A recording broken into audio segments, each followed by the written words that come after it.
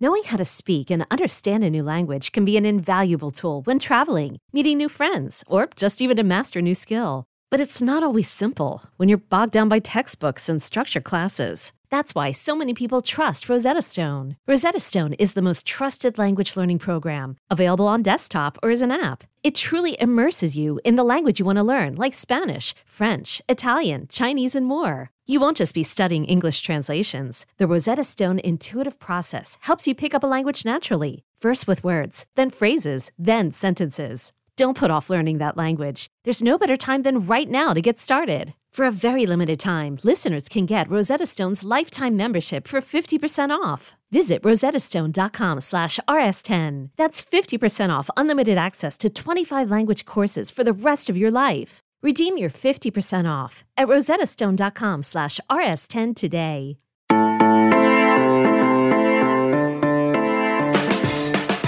Good morning. It's Thursday, September 2nd. You're listening to the College Football Daily. My name is Trey Scott. I'm so jacked up. Awesome slate of Thursday night football tonight. And we're going to be talking with Patrick Murphy here in a second about the biggest game of the night, in my opinion, Ohio State at Minnesota, breaking in a new starting quarterback in C.J. Stroud and a ton of true freshmen who are going to make an impact this fall. That 2021 Ohio State recruiting class was absurd. Number 2 in the nation. It would have been number 1, but the Alabama 2021 recruiting class was literally the best of all time as far as 24/7 sports composite points go. Going to be playmakers all over the field to watch. That doesn't even include Quinn Ewers, who Patrick tells us is 4th string, at least at time of recording. The travel roster had not come out yet, so we'll see. But that's certainly an interesting dynamic to watch, and we'll be talking to him about Quinn and the rest of the freshmen in Ohio State's class. I'm going to quickly just run through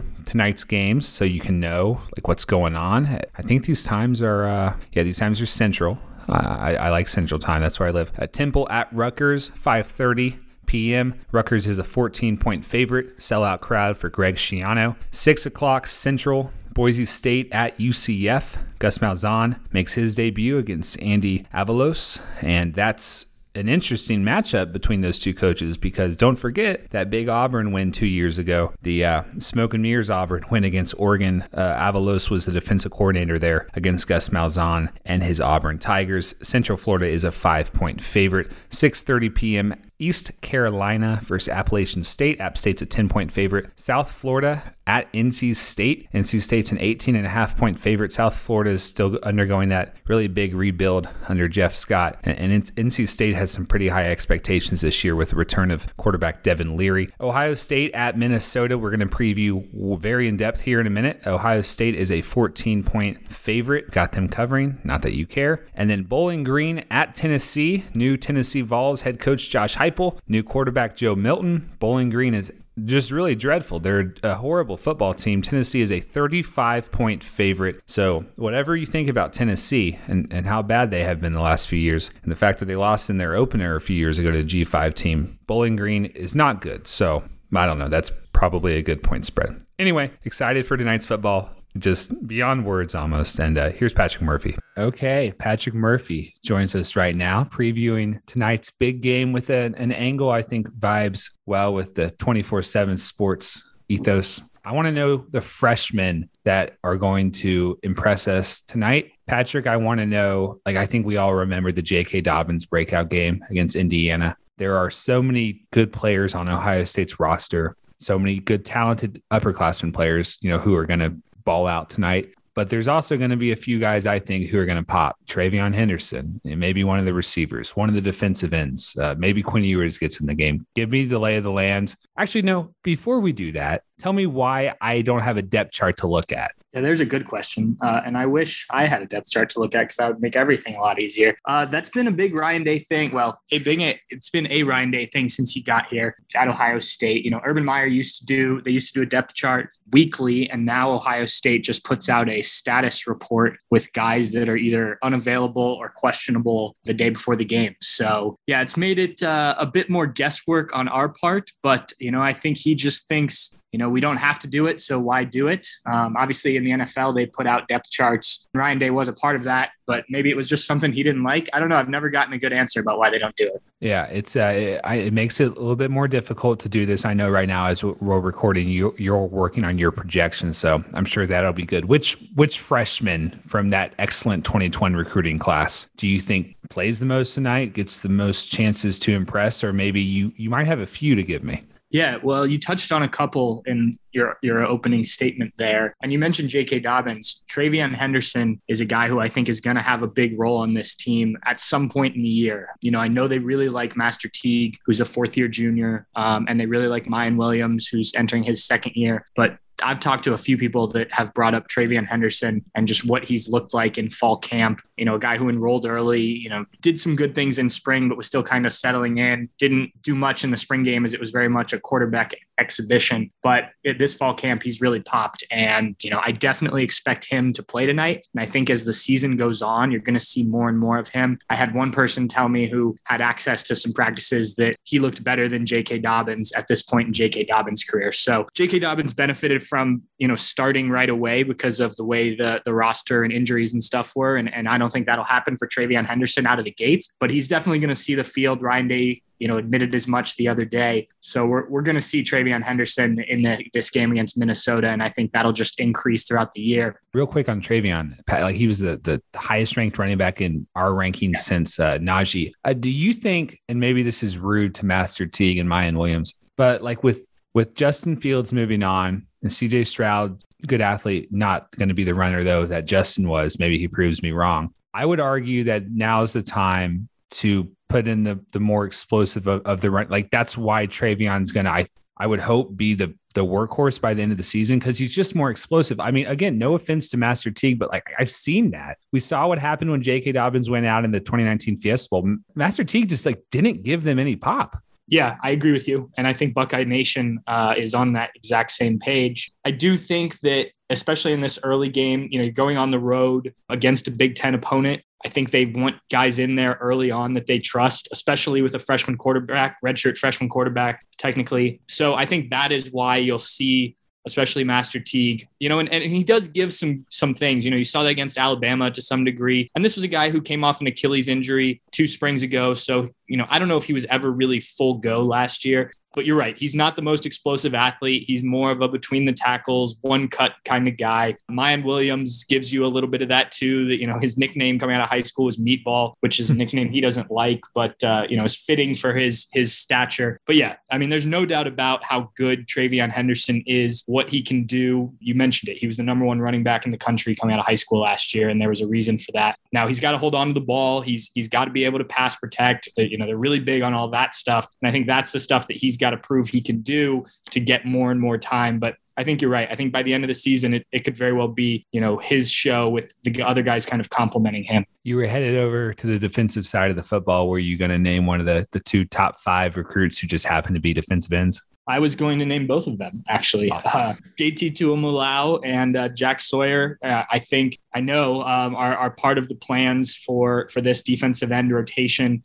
You've got Zach Harrison, Tyreek Smith, Javonte Jean-Baptiste. They just more or less ruled Tyler Friday, who suffered an ACL injury right before fall camp, out for the year. So, these 2 freshmen have a big opportunity, and both have looked good. Jack Sawyer enrolled in early, so he was here in spring. He had 3 sacks in the spring game, playing touch football, but still impressive. And JT Tuimulau, obviously, when he committed to Ohio State on the 4th of July, he got back. He got here as soon as he could. From what we saw of fall camp, just looks natural. I mean, real natural, moving for his size. It's just impressive. And the little bit we did get to see of these guys actually, rushing the passer as much as you do against quarterbacks that you don't want to get hit. They both look like they've got it. And Larry Johnson, the defensive line coach at Ohio State, has already praised them. He's not one to talk too much about young players. He wants to kind of see it first, but you can tell that he thinks as highly of these guys as he did a Chase Young, a Nick Bosa, even a Joey Bosa, those type of guys. That's high praise to put on them at an early point, but that's the type of expectation that these 4 or 5-star guys have at Ohio State. And they're certainly going to have their opportunities to get on the field, at least in certain packages. And like with TreVeyon Henderson, I think, their role is only going to increase as they get more comfortable and in the system and everything like that.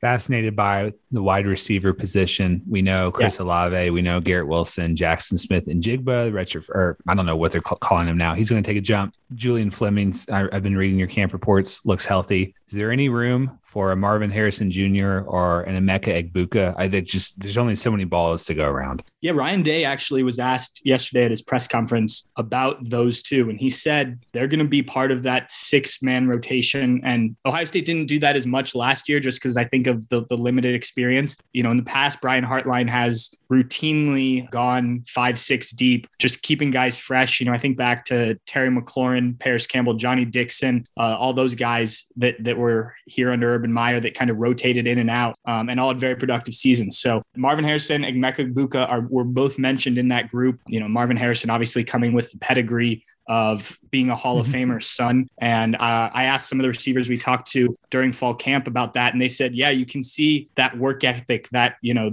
makes a guy that good. He was a guy who was getting guys out to go catch balls either late at night or early in the morning, and that's a true freshman walking in on campus for the first time. And same with Emeka Egbuka, the number 1 receiver in the class once again at Ohio State, probably going to play in the slot. I imagine he rotates with Jackson Smith and Jigba. And, he looked really impressive in the spring game, made some nice catches at some of the fall camp practices that we were at. So yeah, the rotation is deep, but they've done a good job of getting these guys on the field before, and these guys have earned it. They're not just putting them out there. As you mentioned some of those other guys' names, there's plenty of talent here. These guys are, they feel they're ready to go. What does the score have to be for third-string quarterback Quinn Ewers to get into the game? Well, I don't even know if he's third string at this point. Just got into practice in the middle of fall camp. It'll be interesting to see when they give us the travel roster, whether or not he makes the trip. He did miss about a week or so. Just Ryan Day said he was physically unavailable, whatever that means. I know what that means. Yes. So that sets him back a little bit. Obviously behind CJ Stroud, you have Kyle McCord and Jack Miller in some order. Ryan Day still wasn't willing to name a backup quarterback as of Monday. So I would not be surprised if we see Quinn Ewers at some point during the season. There's some games coming up here, some of the non-conference games that Ohio State should run away with. And, unless there's a plan already in place with him to just redshirt him this year and have him be arguably the best scout team quarterback in the country, to me, it makes sense to get him in the game. But you have Kyle McCord, another true freshman, Jack Miller, redshirt freshman, both of which, are going to want to see playing time if you want to keep them in the program, which is going to be tough given the number of guys there. But yeah, I think you probably see Quinn Ewers at some point, whether it's this game or not. I'm not sure. Let's pull on that thread a little bit, then I'll let you go. I can't imagine now when the Quinn Ewers reclassification stuff happened, I was like, oh, great. A fun battle with CJ Stroud. I was totally overrating how difficult it is to come in early and learn a new offense and get acclimated to your teammates. And now you tell me you wouldn't be surprised if he plays, which almost comes from a place of it looks like he might not play this season, which I thought was just absolutely not in the cards. The Ohio State staff, this is just not. This can't be what they wanted, right? Like I know it's not, but this could be a very messy situation. I've talked about that plenty with Blake Brockermeyer and with Chris Hummer. You've got 4 good quarterbacks on your roster. You're going to lose someone in the portal. CJ Stroud's probably going to do a really nice job for the next few years, but it's just like to have Quinn Ewers on your roster as a scout team quarterback just feels upside down. Yeah, you're absolutely right. And at the time that this all started to come out, before it actually happened, my thought was this can't be good for their future plans. You had 3 quarterbacks here. They were already battling for the job. You knew that Quinn was going to come in January. And, regardless of what happens this year, unless CJ Stroud or whoever ended up being named the quarterback went out and won the Heisman, you bring in a kid that talented in Quinn. And I think there was the thought, okay, well, he can come in then and start to learn and, maybe battle for the job for 2022. And if not, the next year he'll be ready to go. And obviously this got a little bit more complicated, but I have to imagine that there was a conversation of look, we don't mind if you want to come here. We understand this NIL stuff, all of that, but here's our situation. Here's where we see you fit in. Here's our plan for you to develop you. And that's always been the big thing with Ryan Day and these quarterbacks is it's not about starting right away. We don't want guys that are committing just to do that. They want guys that want to come to the program, want to be a part of this and want to develop and, eventually move on and to the NFL and whatnot. So I have to imagine those conversations were had with Quinn. Obviously, you're not turning down the number one quarterback recruit in the country that wants to come to your school. But, he at the first few days he was out at practice, he was just doing stuff that he wasn't doing any of the team stuff because they didn't want, him throwing a pass to the wrong place and getting somebody hurt or, ruining his confidence. He was doing more individual stuff and it was about slowly working him in. And I think that's going to be the process this year is slowly working him in, building him into the program. This is a guy who should be playing his senior year of high school. And you just don't see it a ton with college football players. And I know it's happening more and more. So it's kind of a learning process for Ryan Day and the staff of how to handle this whole situation. Give me a yes or no. Ohio State covers 13.5. Yes, I think I had them winning by 16 or 17, I think was my score prediction. So yeah, I'm going to say they cover the spread there. I think so too. Patrick Murphy, thank you. We appreciate Patrick Murphy joining us. He's in Minnesota for the game right now, so I'm sure he's having a good time. Forgot to mention that Jimbo Fisher and Texas A&M renegotiated that contract, an extension, a salary bump, $9 million, probably hoping for an SEC West title and a playoff berth here in the next few years. Tomorrow's podcast, we're going to be talking to Greg Biggins, breaking down all of the California quarterbacks, the SoCal quarterbacks in Saturday's featured action. That includes CJ Stroud, who was on the field.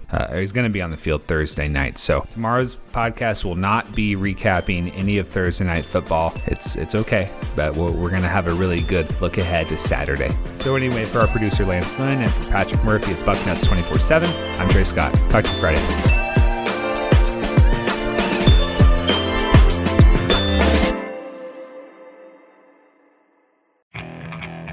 Okay, picture this. It's Friday afternoon when a thought hits you.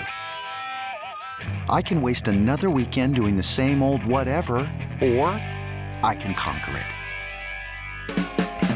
I can hop into my all-new Hyundai Santa Fe and hit the road. Any road. The steeper, the better. Because my all-new Santa Fe is available with H-Track all-wheel drive, so I can hit the trail without a worry in the world. Heck, with 3 rows and best-in-class rear cargo space, I can pack the whole family in with all our gear. We've got available dual wireless charging for our phones, so we'll never lose touch with civilization, and we won't lose touch with the primordial power of Mother Earth. So which is it? Waste the weekend or do something a little more epic? And conquer it in the all-new Hyundai Santa Fe. Visit HyundaiUSA.com or call 562-314-4603 for more details. Hyundai, there's joy in every journey.